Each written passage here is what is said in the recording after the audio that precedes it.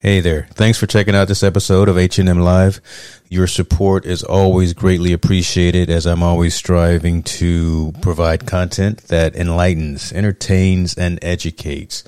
Look, I've just enabled supporter functionality on the podcast, so click the link in the show description, and any support that you provide will be greatly appreciated. Be well. Love this podcast? Support this show through the Acast supporter feature. It's up to you how much you give, and there's no regular commitment. Just click the link in the show description to support now.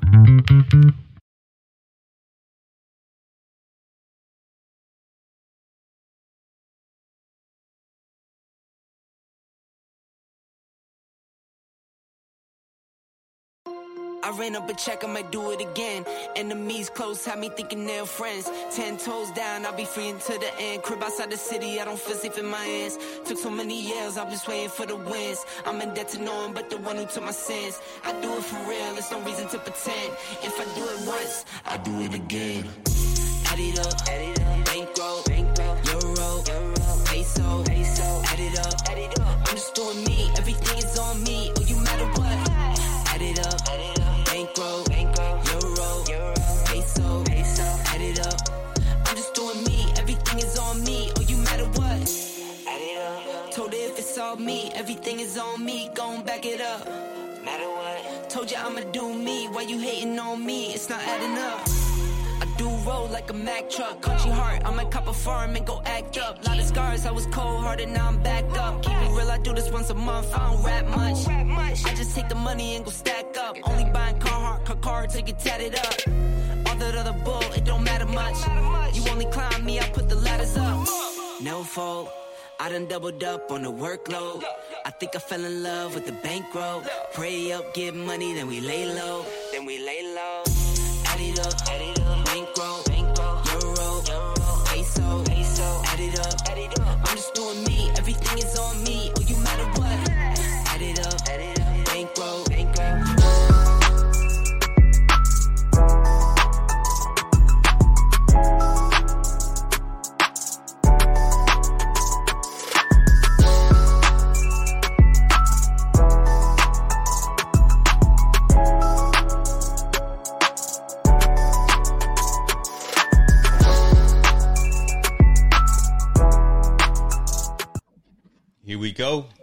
Here we go.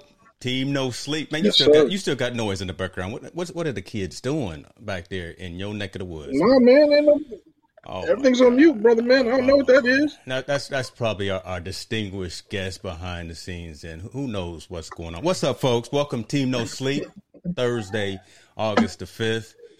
What is today? 5th? Yeah. We about to do this one again. You all right, Monte? Absolutely. Okay. Oh yeah, man.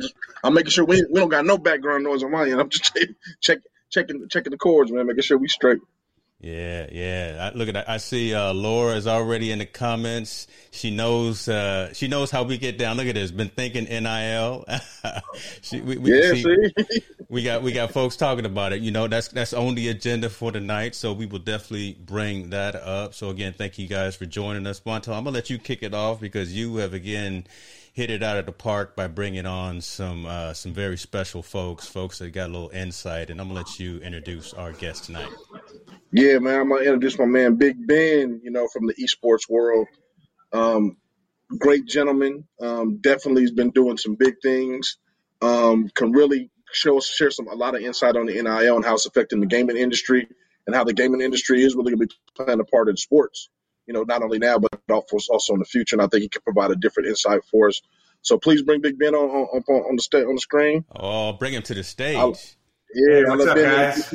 Yeah, good. Ben, go ahead and introduce yourself and tell me a little about yourself. Let me start with that TV you got there. I mean, See, I see all of the infrastructure pieces. I see the lights behind the TV and all that. I see that piece. You got your hue lights going. You have the lights, you have the Jordan on the side. I need to make sure my stuff is right. Hold on. Let me make sure all my stuff is right. Okay, we good. We good. What's happening, man? Definitely, man. Go ahead and introduce yourself. Tell the folks who you are. Yeah, guys, thanks for having me. My name's Ben Naramore. A big sports background, as Montel was saying. Did some time with USA Football and NFL in the past and helping youth sports in the Southern California.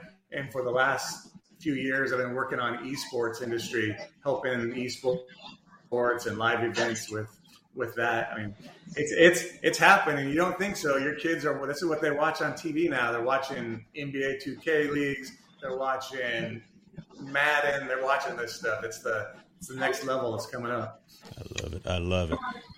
I love it. Yeah, brother, Mr. Allen, that is you, sir. That's kicking off a little feedback in the background. So again, okay. I'm not sure what they go over there and knock them kids around. I'm gonna knock some kids. I'm gonna knock somebody out. Is it bad? Is it really bad? I can't tell because I got my headphones on. Yeah, it's terrible. Is it really bad? It's terrible. Okay. I could do a lot of editing, but I can't edit all that out. I'm gonna discuss. Let me go get this straight. Go ahead, y'all do your thinking. I'm gonna go get this straight now, right now. No go worries, ahead. no worries. So.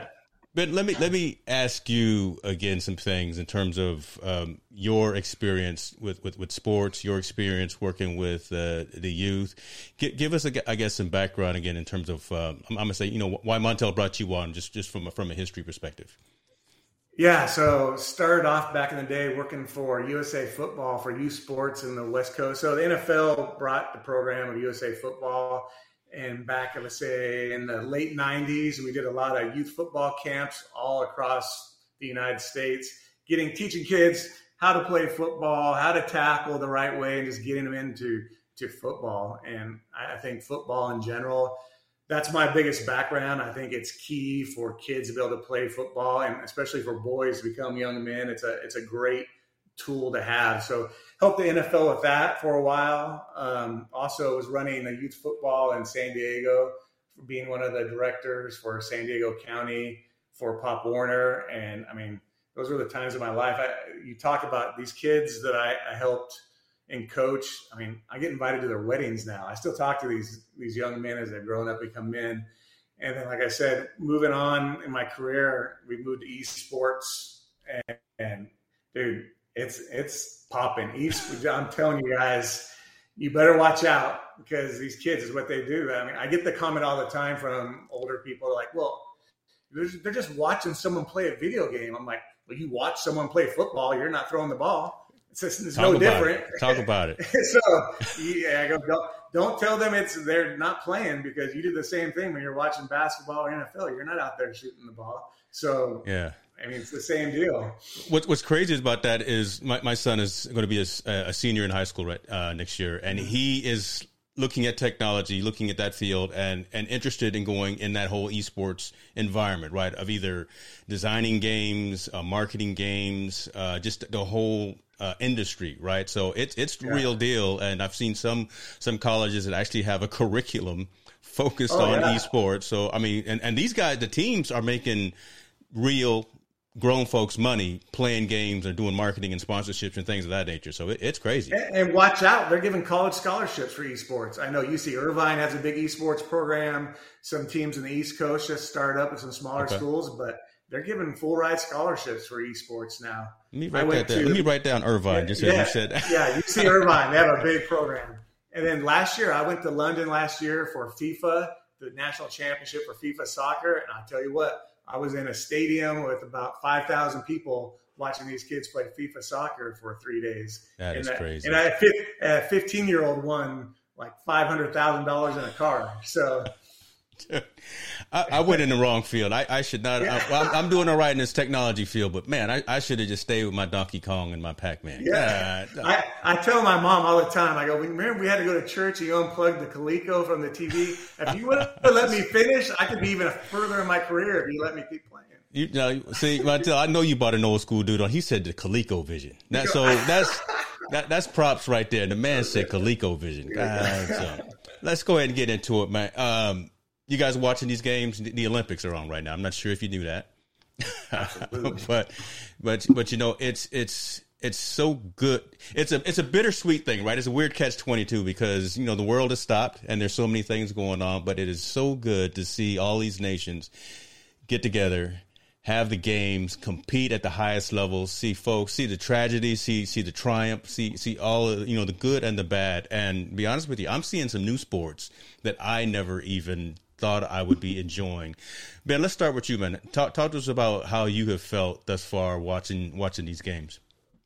Yeah, dude, I'm loving the 3-on-3 basketball. I'm friends. So Plum, the girl from San Diego, her dad was my son's athletic director, and Ramona. So watching her from a young age and winning the gold for women's 3-on-3. I mean, I sat there for hours watching the 3-on-3 basketball. Man, you got all kind of hookup. Let me hold on. You're sitting a little low too. Let me. I was zooming in on the TV, but let me make sure I get. There you go.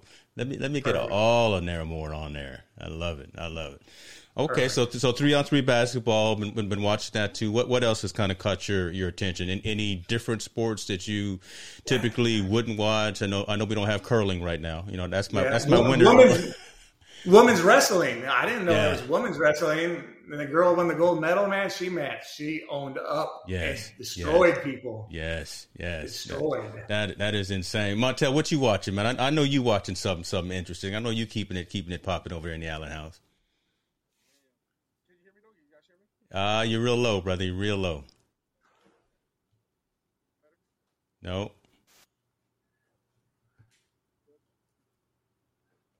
Get it right, brother. So I was watching sprint canoeing last night. Never heard of the sport till last night. Was just flipping back and forth trying to catch the highlights. And this 19-year-old from I believe she was from California, Southern California, won the gold medal in sprint canoeing. Essentially, they sit in a half crouch position on a canoe with one paddle. It's a 45-second race, and she's got. Her traps are better than mine, right? I mean, so I'm definitely going to hit the shoulders tonight just to try to compete with that 19-year-old. But that's been amazing watching that. I've been watching the skateboarding. 13-year-olds winning gold medals is incredible, is insane, and seeing the Australians and the Japan team just on the podium like that. That's been amazing. We know the gymnastics is what it is, right? We know we know we're going to come out on top with that all the time when we watching the Simone Biles and everyone on the squad there from the women's side. Haven't watched too much of the men's side because I've been so focused on what's going on the women's side. But Montel, you back in now so you can kind of contribute? Oh my gosh, this dude. I can barely hear you. Yeah.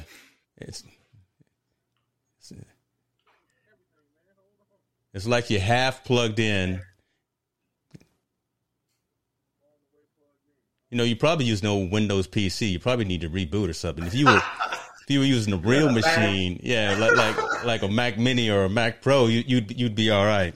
Volleyball is huge. Volleyball is huge too. Did you see that men's volleyball that serve the guy from Italy?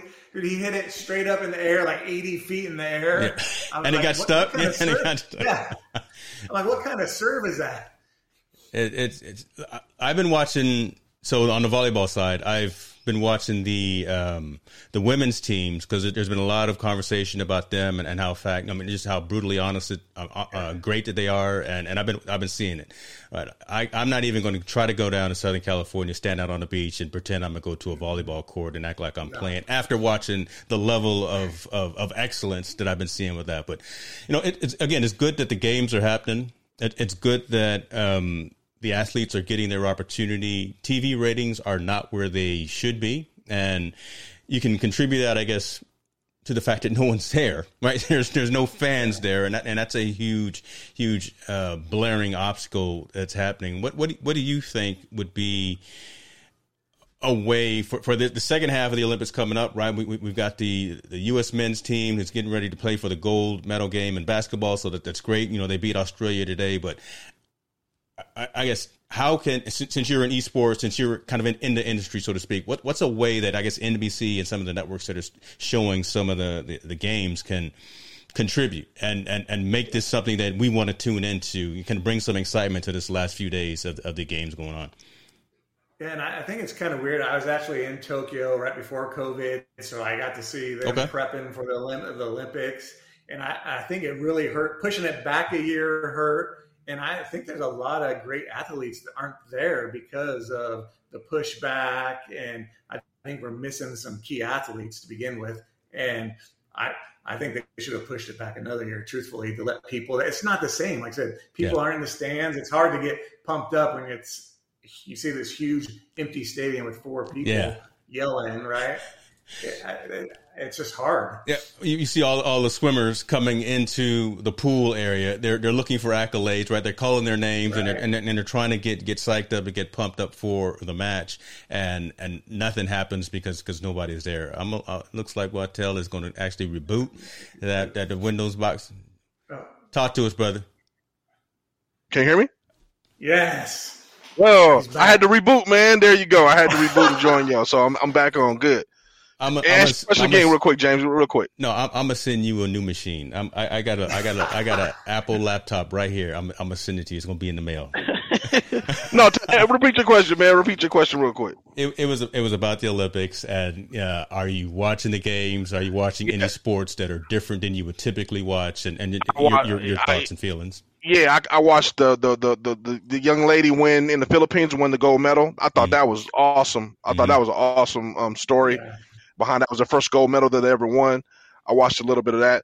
On the track and field, I found myself watching the shot put, men's and women's, because that was just awesome, the way they were competing and throwing the shot put. Yeah. I thought that was great. Other stuff watching, I've been, you catch here and there. I've been really watching volleyball, man. They've been doing so good in the volleyball thing. It's just so many different pieces. Not the beach volleyball I can't get into too much. But the regular volleyball, so much going on. The U.S. team is awesome, especially since their top 2 players got hurt and the subs had to come in and they played really, really well. Yes. I just think those kind of things have just been interesting. I even found myself watching archery too, which the bow and arrow thing is cool, but you know how that goes. But I agree with Ben 100%. These are just different, man. This Olympics is so different and so not fun or not enthusiastic or not there because there's no fans there. There's no fans there rooting them on. And me personally, being an econ business major in college, I just can see the economy of Tokyo, man. It's just gone.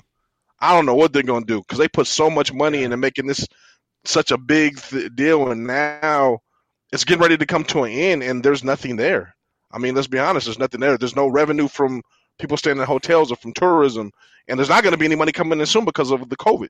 So I'm not quite sure what they're going to do as far as an economy is concerned, and it's kind of disheartening because you hear all the telling tales of what happened from them going up to the Olympics, the things they had to do in order to make things right, and people had to suffer, obviously, because of displacement, because they were building new things and doing all this other stuff. Now you come back and say that they thought they were going to get billions of dollars. Now there's nothing. And Montel, so this isn't if you look at Olympics in the past, like you look at you come back 10 years later, these stadiums are falling down and not being used, especially after a COVID year. Do you think that this is going to impact other countries from volunteering to hosting the Olympics? Absolutely. Absolutely. Maybe I don't want to host it. Absolutely. I think Los Angeles needs to really think about it. I really do. I think LA needs to really think about, do they really want to host the Olympics coming up in the next 3 years? Because yes, you'll get a U.S. base, and U.S. fans are really fanatical about spending money, but your real money comes in from people outside of the U.S. coming to here and spending those dollars. Yeah, the hotel revenue, the restaurant revenue, everything outside of the actual in the game. Yeah, exactly. This is the one event, maybe outside the Super Bowl, that they really count on those international dollars, or the World Cup, the international dollars really coming in and driving a really surge into the economy. This is the one event that does it, and Tokyo is an epic fail with this one, unfortunately. And it's not the part could due to the pandemic. I really like you said, Ben, I wish they would have just said, we're stopping, we're going to push it out another year or two, and we just got to figure out how to recalibrate the Olympics every 4 years. I think that would have been the best move for everybody. But as you know, TV dollars drives a lot. NBC wanted their money because they invested so much money in this, so they said we need something for viewers to look at. We're gonna give them to them no matter what it is, and hopefully buy it. But no memorabilia, no travel, no hotel stay, no car rentals, no visiting tourism money, no just out fans, no restaurants, all that money's gone, and they can't. And I don't know how they're gonna recoup it as a country. So it's kind of sad in that instance. Happy for the athletes, but that's such a small microcosm of that whole economy, which should be really thriving in this certain situation. So it's disheartening a little bit. But watching it, like I said, I'm engaged but kind of disengaged. I'm not really excited about it. Just what's on TV, and I like to see the competitive spirit of people. Yeah. It's almost your duty, right? You got to watch some piece of it. You know, you got to watch the opening, a little bit of it at least. You know, it's tough to watch the whole thing because it's so long. But you got to see who's the last person, the last torchbearer. You got to see a little bit of that. You got to watch a little bit of the closing. You got to watch your country when they're playing kind of those majors events, just to be able to talk around the water cooler, right, and say, yeah, I saw whomever do something. Kevin Cox is bringing up a good statement here because you were talking about L.A., right? L.A. doesn't necessarily have to build new facilities for the Olympics, but just kind of like other folks just because L.A.'s already got a lot of facilities, right? They got the Rose Bowl. They've got all these other facilities already put in place. They'll probably have to do some remodeling, some reconfigurations and things of that nature, but LA's probably the outlier to that. If they go anywhere else in the States, right, there's a whole lot of reconstruction and building and the cost of all that. But due to his thing with LA, there's other things that go on. That infusion because that money's already spent and those tax dollars are already being they're really counting on the hotels, the tourism, the influence of money that's coming in the restaurants and all that. And if that doesn't come in and you're planning this money for that, it's kind of it drives some places out of business. Let's be honest with you. And the city has to be prepared because the city has to spend money on security, obviously, especially nowadays with security. You have to spend a lot of money on security. You have to spend a lot of money now on just isolating these athletes from COVID and all that stuff and placing people there. And then I don't know if he's ever been to LA, but the travel through LA. You know, you can't stay on one side of LA and think you can get to an event on time. 405 you can't. Is not a good 405 is not a good freeway. Exactly. So I think they invest a lot of money in that with the underground rail, like their subway equivalent and all that other stuff in the light rail. So there's a lot that goes into it, and I believe LA, and he's right, the Bay Area would probably be a good place as well. But there's a lot of money that still goes into it. Maybe not the construction, but all the infrastructure that goes around just having an Olympic event, which is still billions of dollars. And again, you got to now you lay the pandemic on top of that. Man, it's just it's not feasible for the community or for that city.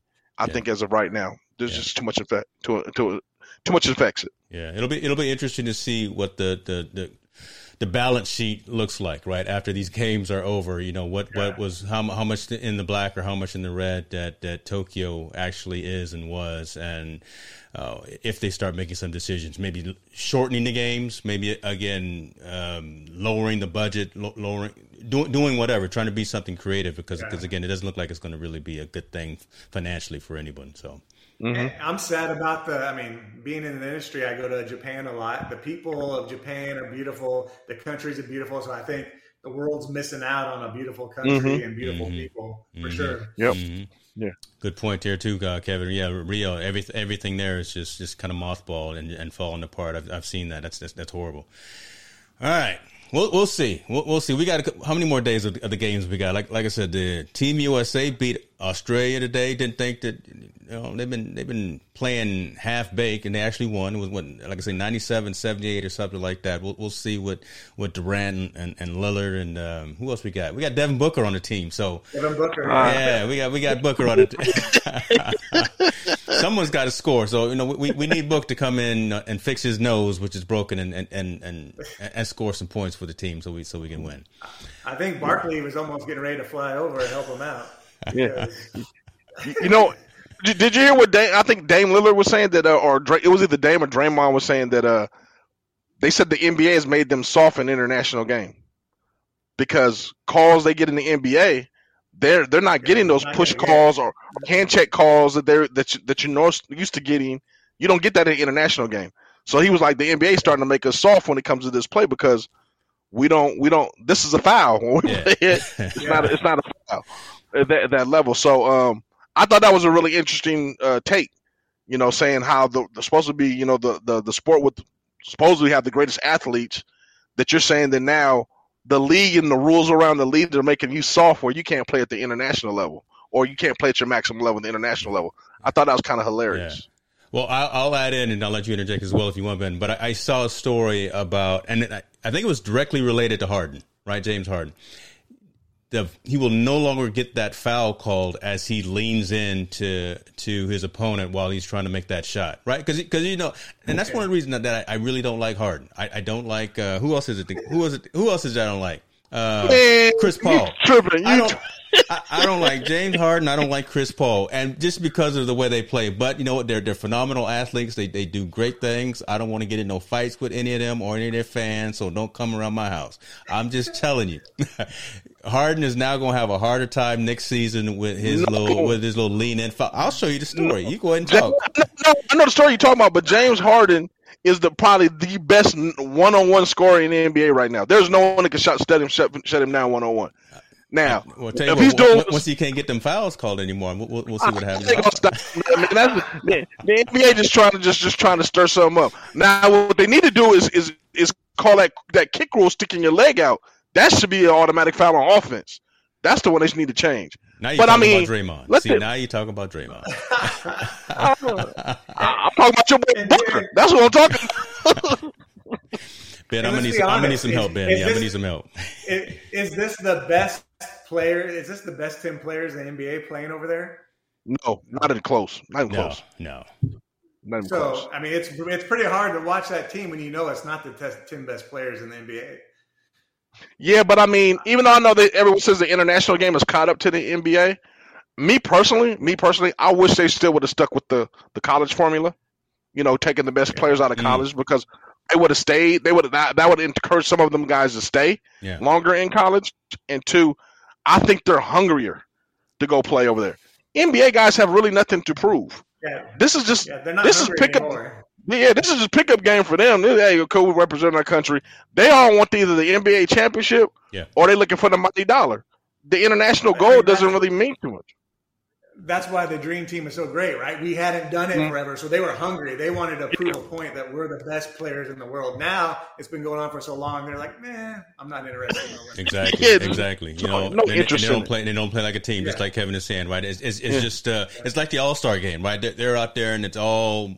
I'm for myself. I'm trying to get the highlight reel. I'm working on my brand, right?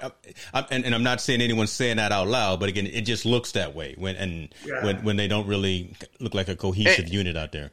It's totally opposite for the women's basketball. They play excellent team ball in the international. Yeah, I mean, Sue Berg and Tarowski and all them. They play. I mean, they're playing like the best ball I've ever seen. I mean, I've seen the girls team play. Yeah, the way they're playing. So it's funny. It's like night and day between the men and women. It's funny like that.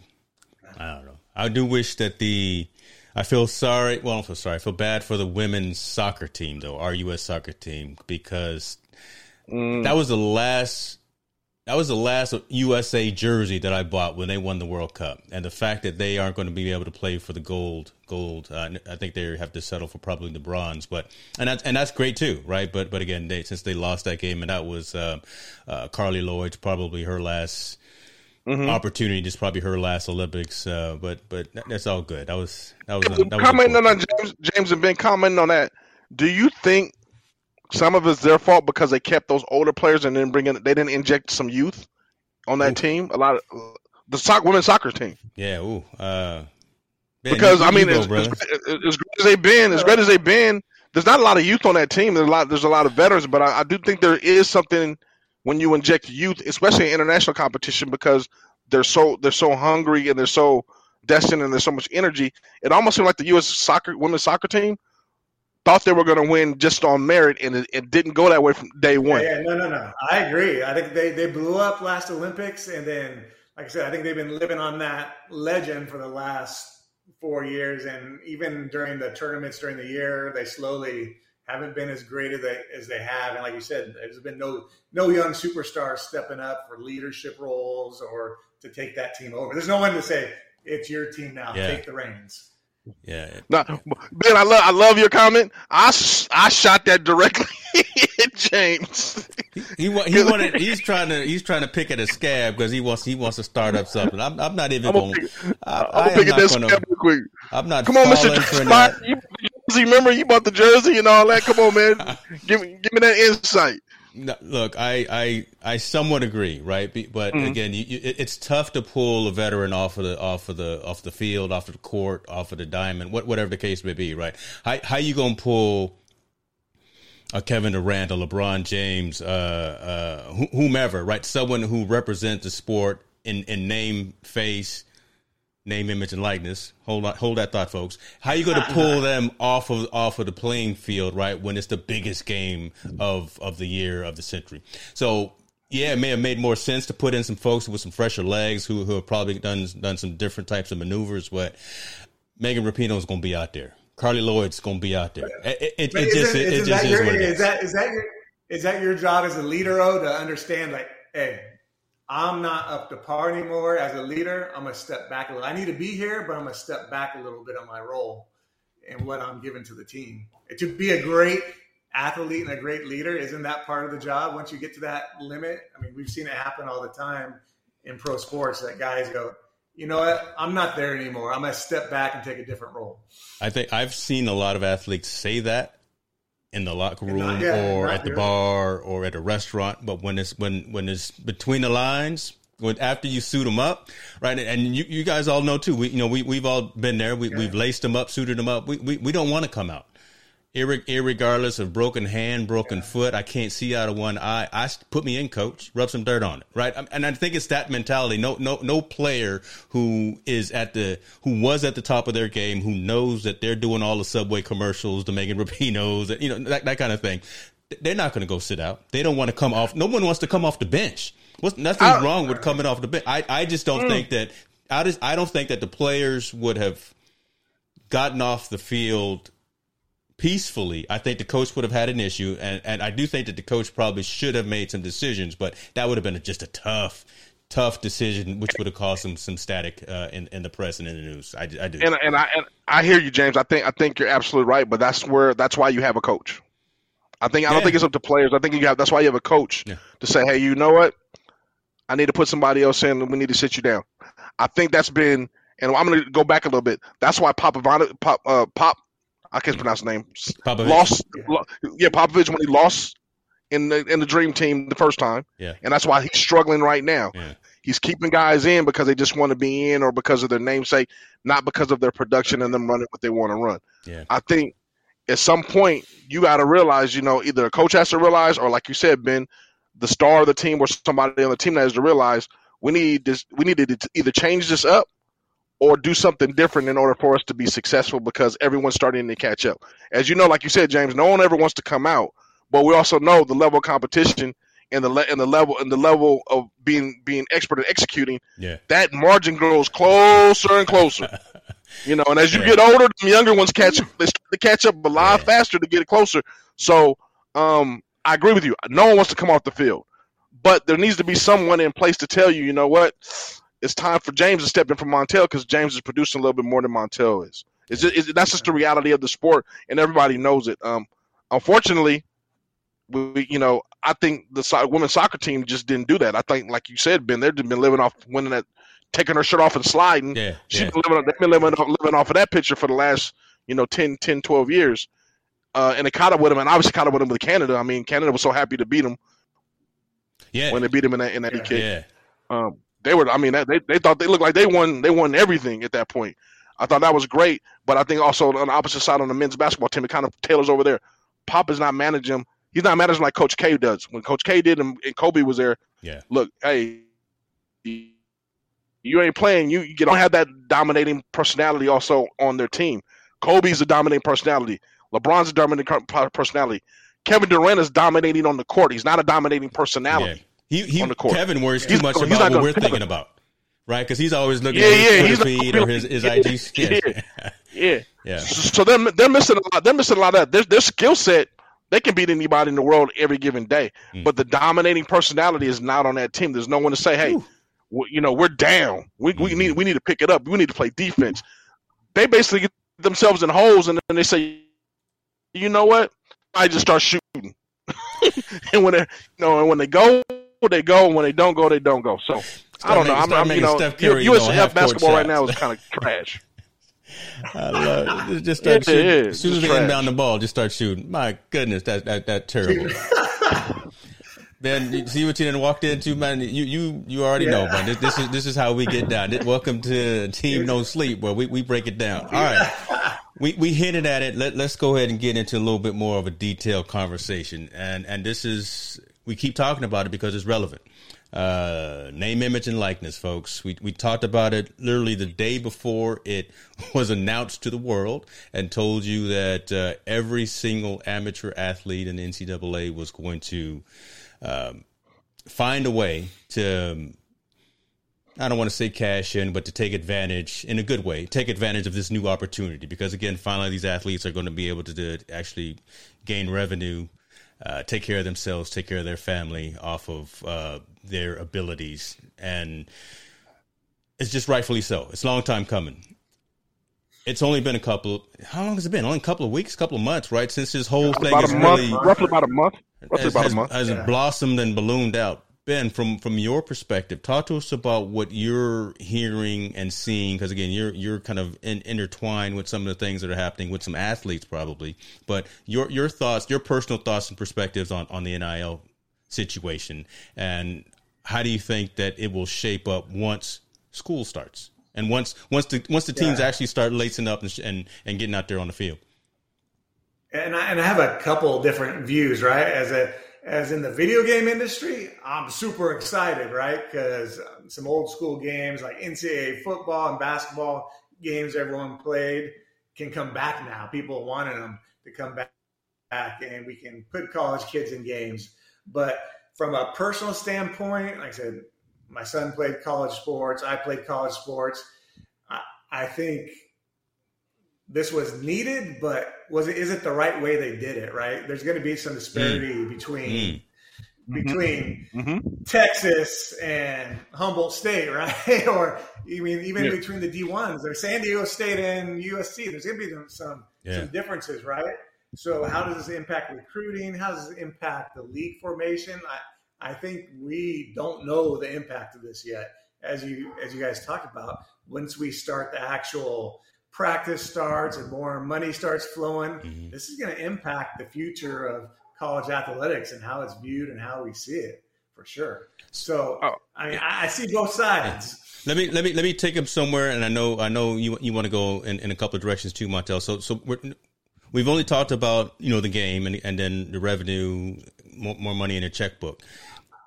Montel and I have talked a lot about just the whole aspect of, again, I'm a 17, 18, 19-year-old coming from living wherever I live with $100 in my pocket. Now I got Burger King offering me $50,000 to go up and flip Whoppers for a day. That's a whole different conversation that's starting to happen now, again, at that 17, 18, 19-year-old. What are your thoughts about, again, who owns ensuring that young athlete is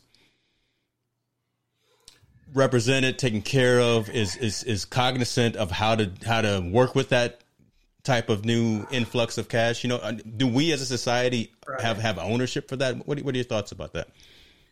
Yeah, this goes back to our talk about sports and society, right? As we're seeing sports mold these young athletes from a young age, I think it's going to get even more important for coaches, family members to help these kids out. I always like going back to the Reggie Bush situation of, man, he was doing it under the table. Or even Johnny Manziel came out recently and said, hey, I got paid $30,000 to sign 100 autographs every week.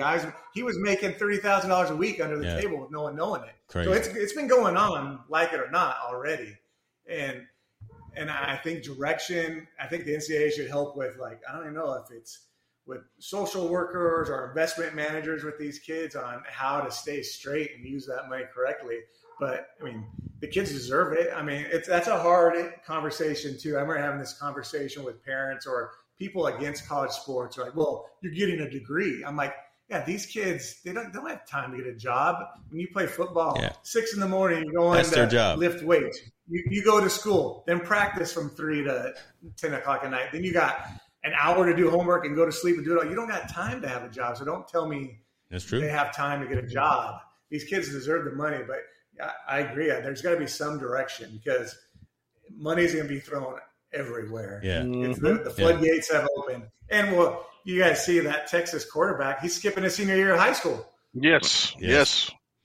Right. Yep. I don't think that's a good. I don't think. Well, I'll leave that alone. But I don't really think that's a great. See, you guys have been hypocritical. Yes, it is a great idea because he's going to skip high school. I don't think go to Ohio State.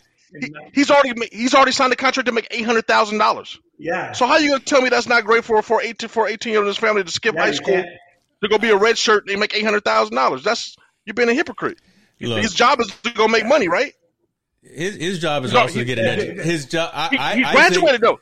He's graduated from high school. So if he graduates, that's it. Get that piece of paper and let his mom throw the confetti when he walks. Just get that piece of paper signed. Get that. At least have that in his back pocket as well. But if he's leaving just because he's a junior and saying I got all this cash waiting for me for going here, I don't agree with that. I don't agree in the gap years of trying to come back and try to get that. Okay, hold on 1 second, Ben. So you mean tell me you said it was okay for those basketball players to sign those contracts and play when they're 16 through 18, and that was okay for them to make money, but it's not okay for the school. So my understanding was that they were still in school though. So, but he is in school, but he's going to college. He's just skipping playing his senior year football and going and enrolling in Ohio State. He's going to Ohio State. Okay, so if he's still going to some type of education piece, yeah. He's not just leaving. He's not a dropout. Yeah. There we go. Because I would have problems with that. Daddy would have a problem with that. But as long as he's still pursuing the education piece, because anything can happen in sports, right? You can break your ankle walking outside to get the mail, and then that whole thing is over. Right. So as long as that part is happening, then I'm good. Okay. Yeah, he's just skipping his senior year high school football. Then I retract. But he's already enrolled.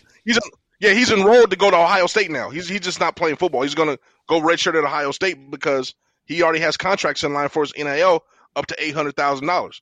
So I don't see no problem with it. Montel, I'm glad I'm standing today. Now, are we going to get these kids taking their GEDs and the requirements are going to be lowered by these schools because they're going to go, well, listen here, if I can get this kid in early and he doesn't get hurt his senior year, we'll let him into USC. Yep. Think about that. That's a whole different conversation. Just what you said right now off the top of the dome. That's a whole different conversation now. Well, we've already seen kids leave early to go to school. That's been something happening a lot. But now I think it's going to happen more so. Like the trend, that's going to be a trend for those 5-star athletes. Hey, you know what? I can go ahead and go. I got my junior film. I've already got the offer. If I can go ahead and cash out on my GED, or if I got enough credits to graduate, I'm going to early enroll in college right now, and I'm going to go get paid while I go play. That's just the nature of the beast that's going to be right now. That's just another facet of the NIL that's going to affect recruiting and affect the way things go. I want to touch up on another part. Negatively. Go negatively, you're going to see this. Montel, you already see this, where we see kids, I had this, you see it, where kids think they're too good for D3 or NAIA. Mm-hmm. So now they're going to say, well, if I go D3, I ain't going to get no money. So I'm going to hold out because I'm going to go D1 and get the money. Where we know these kids aren't going D1, but less kids are going to go to college because they're going to have that mindset of, I need to get that money. I agree with you to a degree. But this is going to be where I think coaches need to come in. Parents need to be very honest with their child, and the kid needs to be honest with himself. Where do you fit in? I think there'll be money for D3s, especially in the rural areas, because those local businesses they'll give them a little bit of money here and there from the NIL. But like you said, those guys that are living that dream. Hey, I'm Division I. I'm a Division I, but you're a 5'9" quarterback. It's not going to happen. Parents aren't honest. They're living. Yes, they're not.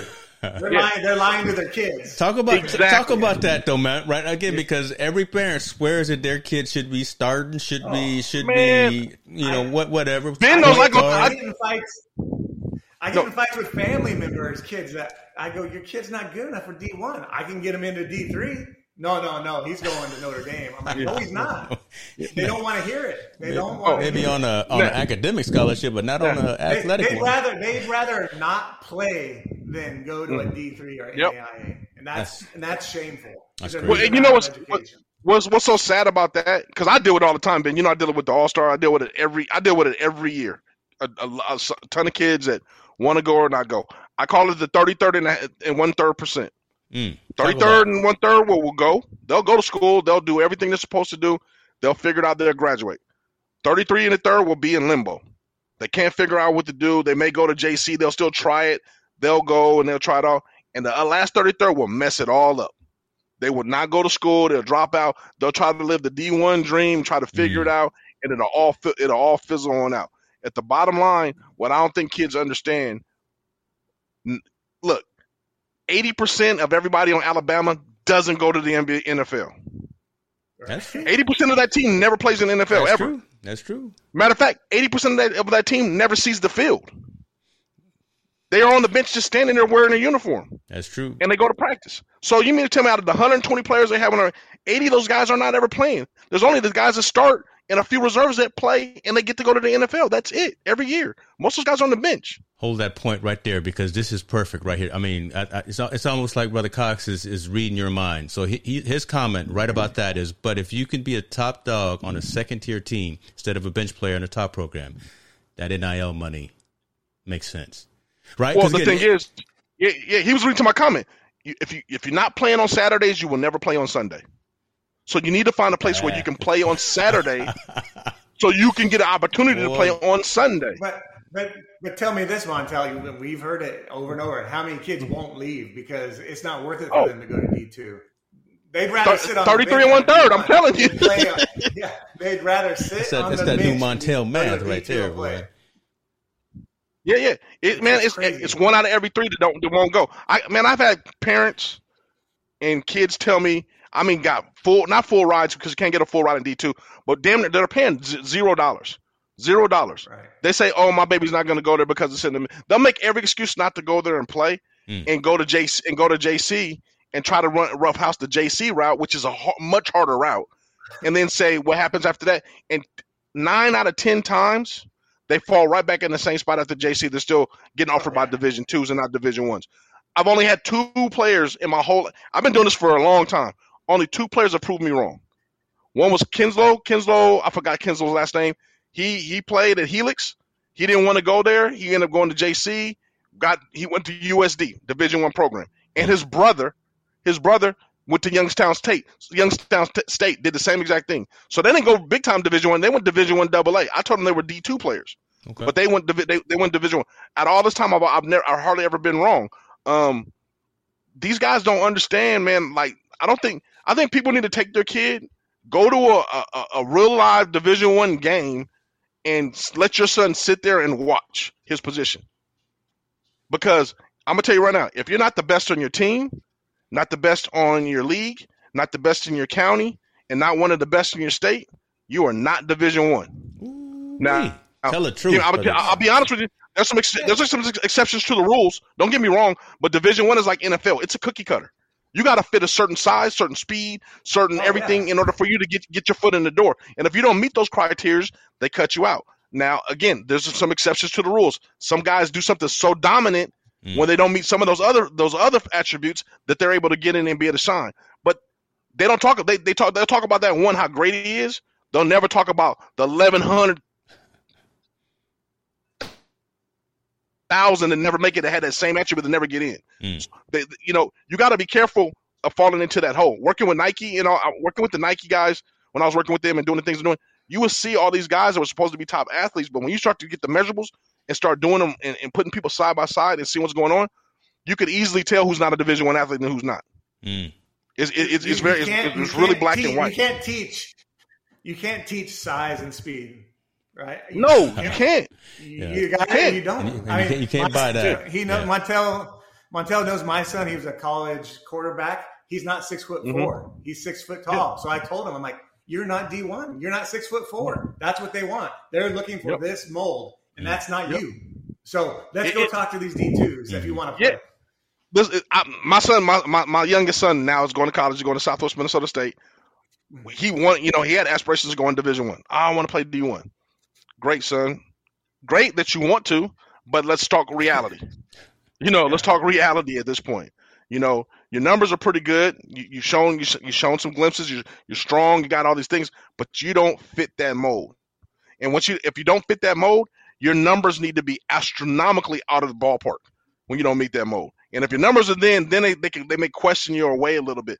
But I don't. You're not going Division I. So let's concentrate on being dominant at the Division II level and developing. Right. See, the thing that people don't understand at D1, the development rule is over with. They're not there to develop you anymore. Yeah. Division I, you better already be developed, and they're coaching you at that point. At least, and I taught my son at Division II and maybe Division I AA, they will help develop you. They want to build a program around the players they bring in.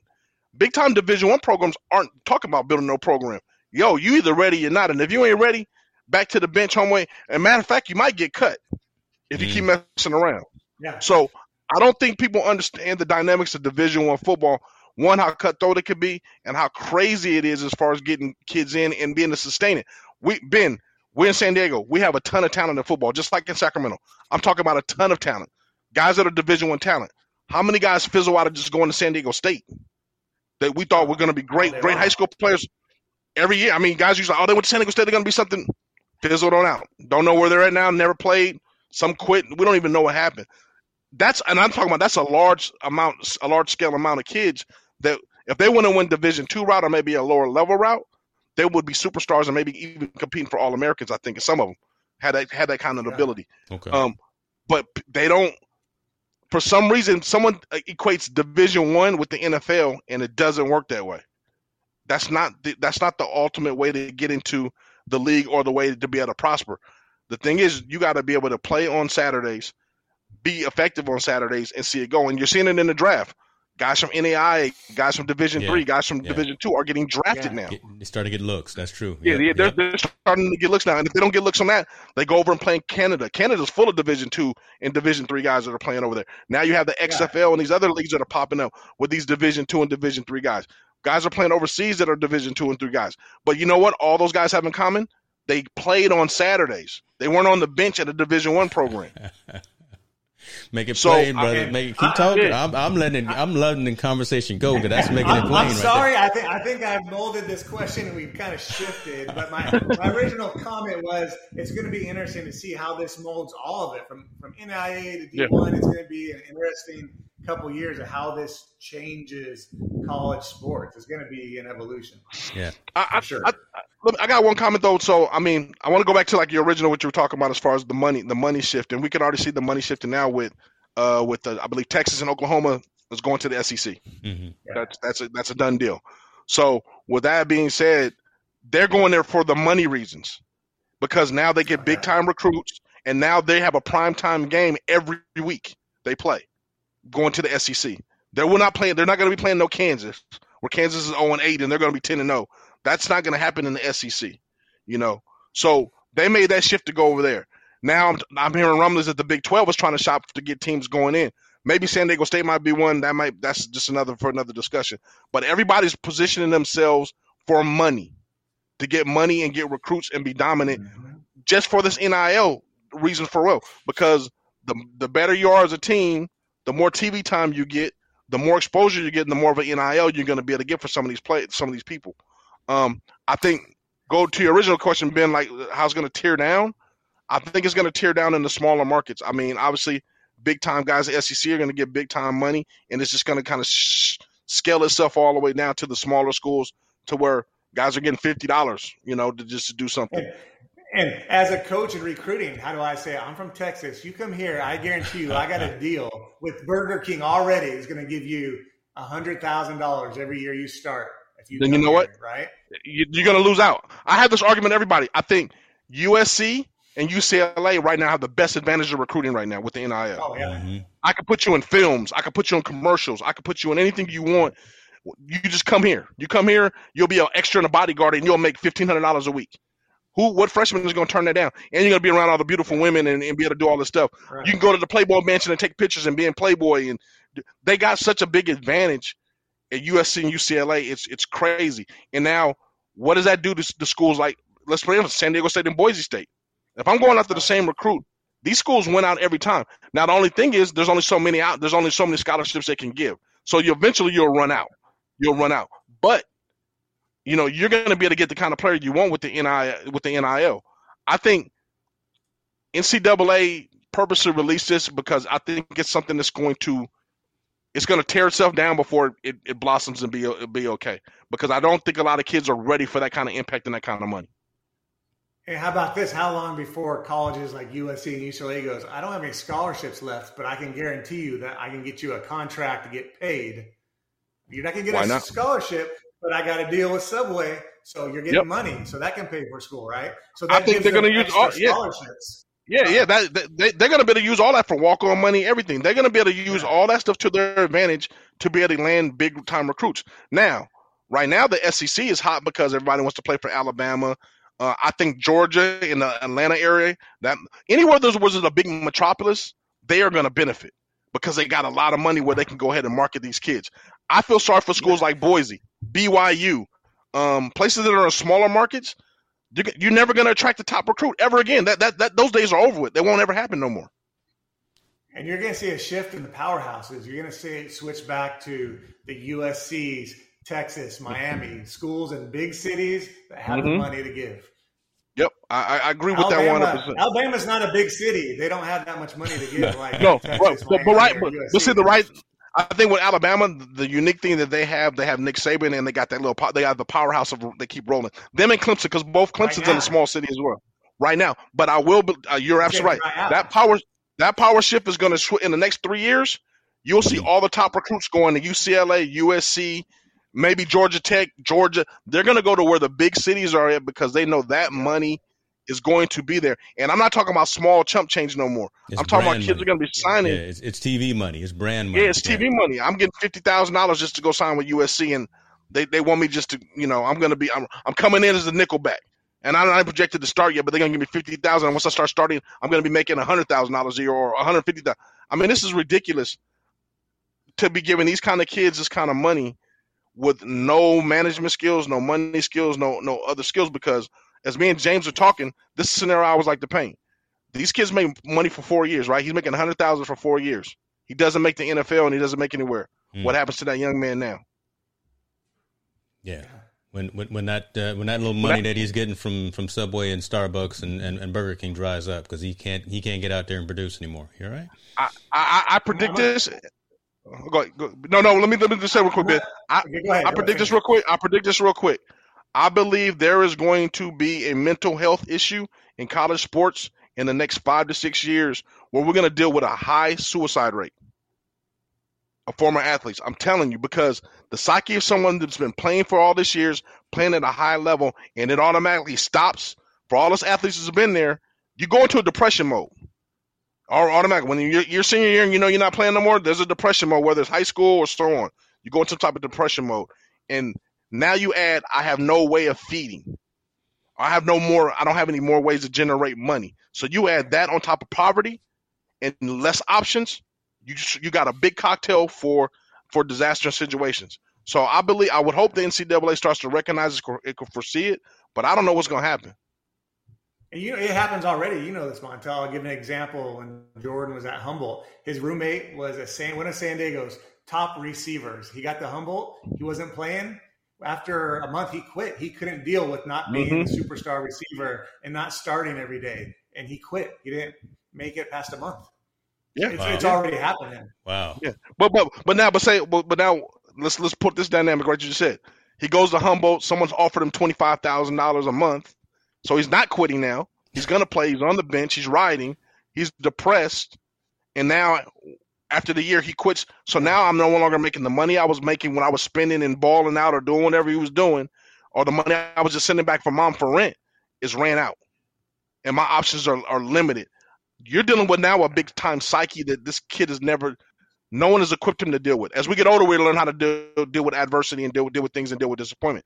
It's hard to tell somebody that's 18, 19, 20 years old, it's over with, and now you're dealing with all the disappointment, and now you're cutting off the financial factor. Mm-hmm. See, right now they're not dealing with the financial factor. That's something you don't have to think about. Yeah. Now you have to deal with it. So I'm real. The NCAA is not full of dumb people. I know that for a fact. They're not dumb people because they made all this money for all these years. So why would you unleash a beast like this on when you know a ton of the athletes are going to benefit from a lot of money, come from situations where they don't know how to manage money, very poor management. It happens in the NFL all the time. Guys go broke all the time. Yeah, what makes you think you're not going to be able to deal with that whole different kind of psyche at collegiate athletes? Because now, at this point, they're no longer college athletes, they're pros, they're professionals. Yeah. Here's getting paid. Here's the reality. NCAA don't care. NCAA is about the NCAA. Exactly. That's my point. Yeah, that's true. They don't That's care. true. They do not care. They don't care. You are now part of the machine officially. Now Yeah. that you're getting paid, you're officially part of the business machine. And that so folks, that I'm talking to the audience, right? This is why we keep hounding on this comment and on this topic, because it's so relevant, it's so timely, and someone needs to be having this conversation. Hopefully, someone in the boardrooms at the Nikes and the Reeboks and at the Crimson Tide and at wherever is having these conversations about preparing these young folks to be prepared for these checks and how to deal with it and how to manage it and how to take care of themselves mentally and financially, spiritually, all of that, right? Because it's coming down, and there's going to be a lot of folks with broken hearts when they are no longer on the team, no longer wanted. They hurt themselves, so now it all dries up. And I like how, and I don't like the truth of it, but I like the fact that you keep talking about it, Montel. There's going to be some serious consequences of some of these people who, again, start with nothing, end up having a lot. Something happens, and then they don't have anything, and they don't have nowhere to go. So let's just hope that something keeps talking. We keep talking. Let's just hope that something happens again within the organizations that are running these situations. So, absolutely. So I just thought of a different scenario. I just thought about. So I'm Nike. I sign a kid, and I go, listen, I'm giving you money, but guess what? These are the schools that are Nike schools. I want you to go to one of these schools. Yeah, that's true too. You know what? That's too true. I mean, if you want this money, you have to go one of these Nike schools, or else we're gonna stop the contract. But that's a real conversation right there. That's because if you can't go to an Under Armour school, right, and you can't go rocking Puma. Does anyone still rock Puma? I don't know, right? But you can't go do that. Wow, right. So Ben, one more scenario before we wrap up, or we're going to go. So the kid from Alabama got $800,000 a quarterback, hasn't played yet. Tell me what happens to him if he doesn't pan out. What do you think happens to that young man if it doesn't pan out? If Alabama's losing, Alabama goes 7-4 because that's a losing season to them. If they don't make it to the playoffs, so this kid can't lead them to the playoffs, what happens to that young man? Because now you have a tag on you. First off, they're removing that contract. We're not paying you anymore. You guys lost one. Mm-hmm. It goes back to your comment about the mental. He's going to transfer too. I'm going to transfer. Miami won this year. I'm going to go transfer to Miami and still keep my 100,000. Right? I think it just opens up. I think we're dealing with like I said, players that are supposed to be getting paid all this money. I honestly believe, what if the performance is not up to par? Then what starts to happen? Especially like basketball, even baseball with pitchers and all that stuff. If your performance is not up to par and we're paying you all this money, even though you're deemed as being the face of what we're doing, what starts to happen when either we start to pull that money away, or you now, since everybody knows about what you're getting paid, that target is on your back, the kind of scrutiny you're going to be up under. Because let's be honest. When I was 17 years old, I can't handle the scrutiny I can handle now. I don't know how to deal with scrutiny. I don't know how to deal with people's opinions as good as I do now. Back then, a little rough around the edges. Yeah, back then, it's right? like you say too much, let's fight. Or to say too much, I'm gonna figure out how to do something. I'm really concerned about how these young men are going, or young men and young ladies, how they're going to deal with the scrutiny once it doesn't. And then there's another part that I just talked about. Where's the disparity between men and women when it comes to getting paid for NIL? Mm-hmm. Because I do believe it's going to become an issue at some point. Why are they getting this much money and we're not? I know we're not bringing in as much, but hey, we're both representing the same school. We're doing the same job. We're working for the same team, which is University of Alabama. How come he gets this much and I don't get this much? That's a decent point. I'm actually taking a note to bring that. Maybe we'll talk about that for sure next time as well. That pay disparity, that's a good thing. And your comment, I mean, it's already happening. Like, I'll bring up, so Danny Etling was at Purdue. He's a quarterback that worked out in San Diego that I know real well. He went to Purdue, and they deemed him the next god of Purdue. He's going to be Drew Brees. He's the next Drew Brees. And as a freshman, they started him. His face was plastered all over Purdue. Every restaurant, he was the next Drew Brees. He didn't pan out. And I know his family personally, and it was hard for him. He ended up transferring to LSU, having some problems there, and playing finally. But it took him. They threw all this weight of the world on this kid that you're the next Drew Brees. As a 17, 18-year-old kid, he couldn't handle it. Yeah. And it took him 4 years to finally to transfer to LSU and get where he needed to be, but still it didn't pan out like he was supposed to. He's in the NFL now. I think he's a backup for Seattle, but that's a rough road for a 17, 18-year-old kid. Yeah, man. And everyone's not going to be supporting as probably his family was and helping maneuver him through. You know, you put that same situation on a person like myself who comes from a single mom, never had a college education, was a hustler all her life and was able to make ends meet. She can't tell me the dynamics of something like that. How am I supposed to handle it? Right. Unfortunately, my father wasn't in the picture, so he couldn't tell me. So I probably would be in a state of loss of mind. If I was in that same scenario, I wouldn't know what to do. And if we're doing probabilities, most likely I probably would have ran down the wrong road or ran into something would have steered me to trouble. Unfortunately. Yeah. Tell you what, let me pull this one comment up and then we'll close that on here. It depends on if it's guaranteed money or only a certain percent each week based on exposure. If an athlete is injured and doesn't play week 4, does he not get paid? This ain't the school, man. This is endorsement, so that money's typically guaranteed. Yeah, it's typically guaranteed. Okay, so we actually agree on something. So that was actually going to be the statement that I made there too. But I wanted to hear what the round table had to say on that. Mr. Cox, appreciate that question. But again, you see, all of this stuff is just gray matter right now. We're third person looking in. We're the Monday morning quarterbacks trying to figure this out. But at least we're having this conversation. I think he's actually got that term trademarked. Hopefully, I don't get in trouble for that. Ben, I've said some wild things on this show that we won't get any endorsements from ESPN, from Fox. I done already told you how much I'm not a Harden fan, how much I'm not a Chris Paul. It's all bad, right? We're trying to grow, and I'm just keep knocking us down. Let me talk a little bit real quick about, and then we'll wrap here. Football is back, y'all. Right?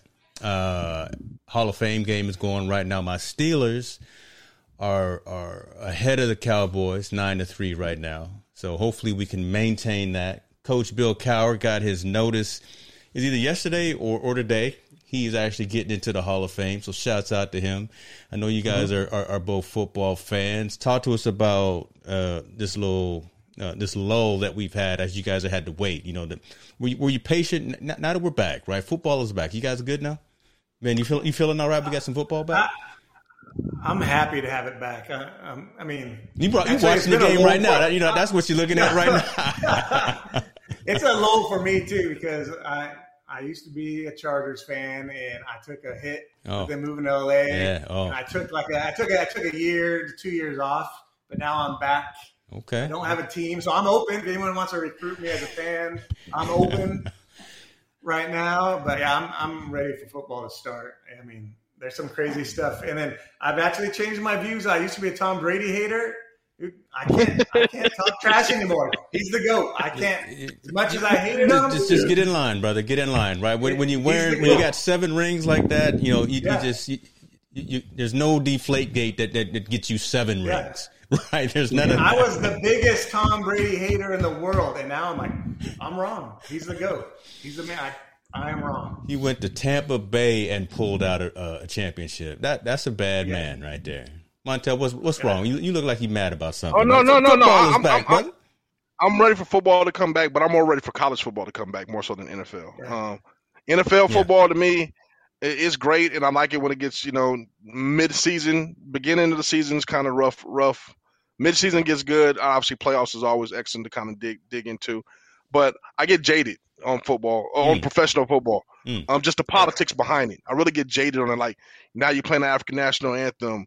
The stuff they did to Kaepernick, I'm still not forgiving of that because they still haven't said, hey, he was standing for the right cause and we were wrong. Yeah. They haven't admitted that just yet. The politics behind the NFL really do jade me. But I'm still a fan. I'm still a fan of football, period, as it goes. But it starts off for me when college football starts. I think that's probably the next purest form of football you can get we could get before NIL, you could get next to high school with a little bit more advancement. I'm really looking forward to Chris Olave at Ohio State, San Diego native kid that is going to be one of the top players in the nation, I believe. I'm looking forward to Weber State, Rashad Ridley over at Weber State, who's probably one of the top special teams players in the nation, return guys that are going to be playing. And just watching a lot more of those guys really develop themselves and get ready to earn that paycheck and do the things they're supposed to do. And then NFL guys, I'm going to be watching. I'm really trying to see the backstory that's going to happen in Houston. Like, what are they going to do with Deshaun Watson? Yeah, okay. Yeah. So I'm trying to see what they're going to do with him. Yeah, now there's rumbles about he's going to Philly, but then what does that do to Jalen Hurts? If they do that, or is Jalen Hurts part of the trade going back to Houston, which I hope so, or if he's not, what's the situation going on? I mean, the COVID thing going on in the NFL is crazy. Half the guys are tested, half the guys aren't. And now, players are starting to find that divisive amongst players saying, hey, I'm not taking it. And some saying they are taking it.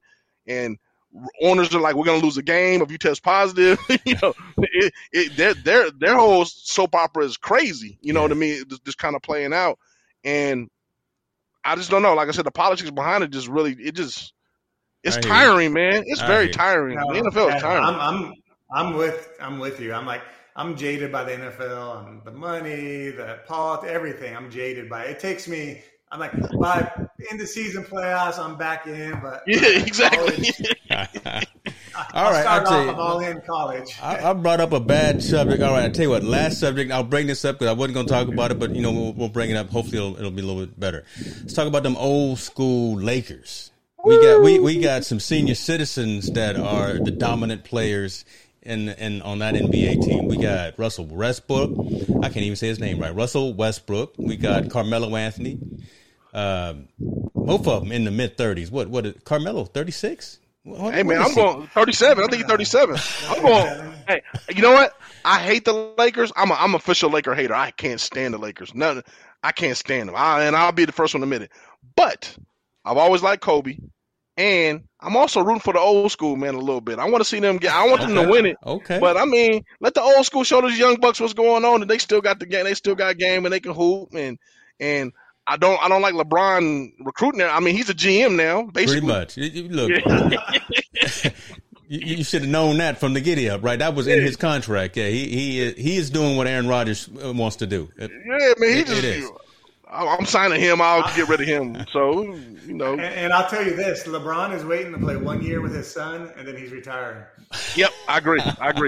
He's trying to get Bronny in there. Right so the more old school guys that gets around him, and they can kind of elevate and keep his game all right, he gonna stay until his son gets in there. Folks, you heard it here first. Golly, Ben Naramore said that the James boys want to play at least one season together.